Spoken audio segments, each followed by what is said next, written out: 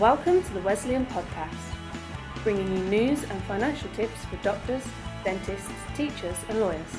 And now, here's your host.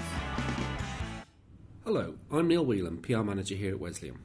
This week's podcast is about the recent GP contract changes and how the locum reimbursement element might impact on practices. As you might expect, there's a lot to cover, so we split it into 2 episodes. This is part 1, and we hope you find it useful.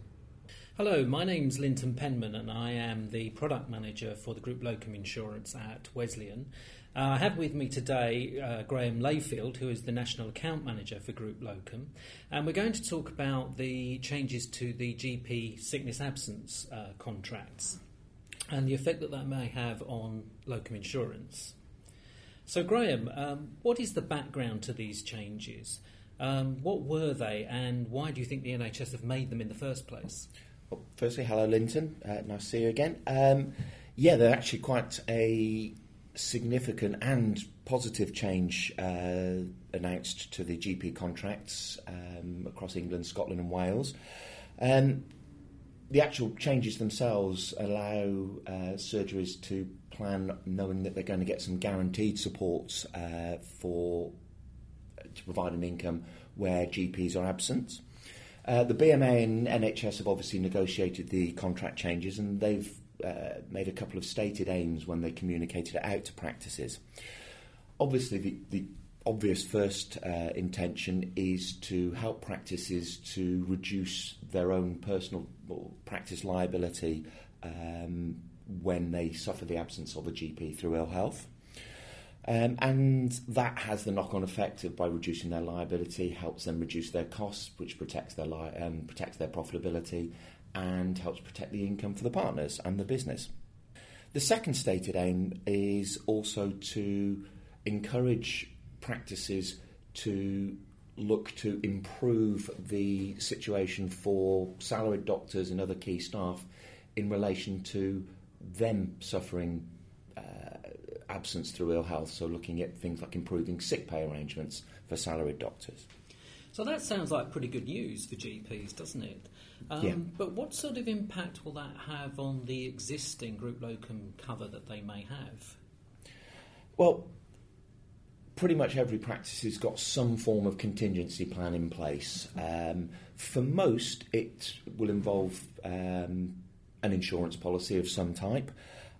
For some, it's just to use savings that may be held in the capital account, and for others, it's simply a case of, at the moment, if we suffer any costs, it'll come out of our profitability in each year. So almost every practice has got some form of contingency arrangement, but as I say, for the majority of them, it will be some form of insurance arrangement.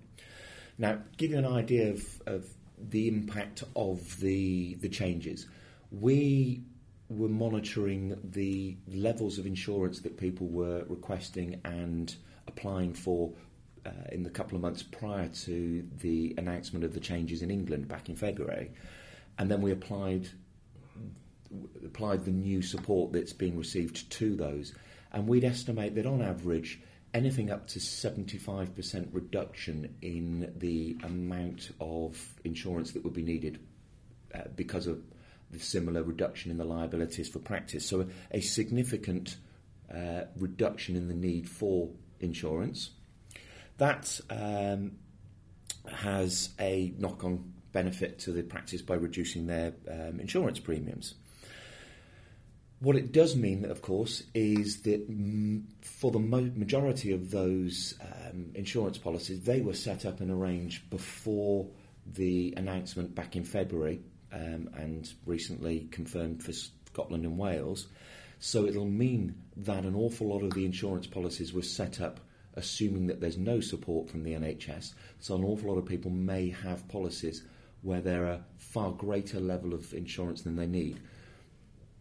There is very little point in paying for insurance that you don't need or can't use. So it's quite important that people review that and reassess the needs based on the receipt of the new support.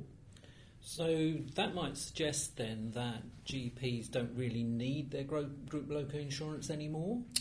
Well, that's absolutely not the case. There's a reduction in the liabilities that practices will have, undoubtedly, but we've seen locum insurance costs rise over the last 2 or 3 years, and certainly if you're looking at 3/4 or full-time doctors, the level of support that's going to be available from the NHS, even in the first 6 months, won't meet full costs of absence. And obviously the benefit reduces in the second 6 months, so those liabilities are even greater at that period. So there's still a need for insurance. The important thing is to get the right level of insurance to tie in and to fit the insurance around the support that's now going to be paid.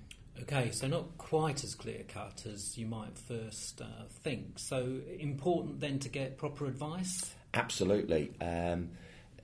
It's something that we've been able to do. At the time of recording, we've had a couple of months where we've been out with practices, reassessing needs, and one of the great advantages is of having a network of specialist GP exclusive financial advisors is that their knowledge is unique, it's tailored, it's specific to the needs of our customers, and therefore we've been able to help customers reassess the liabilities they have and therefore their insurance needs going forward.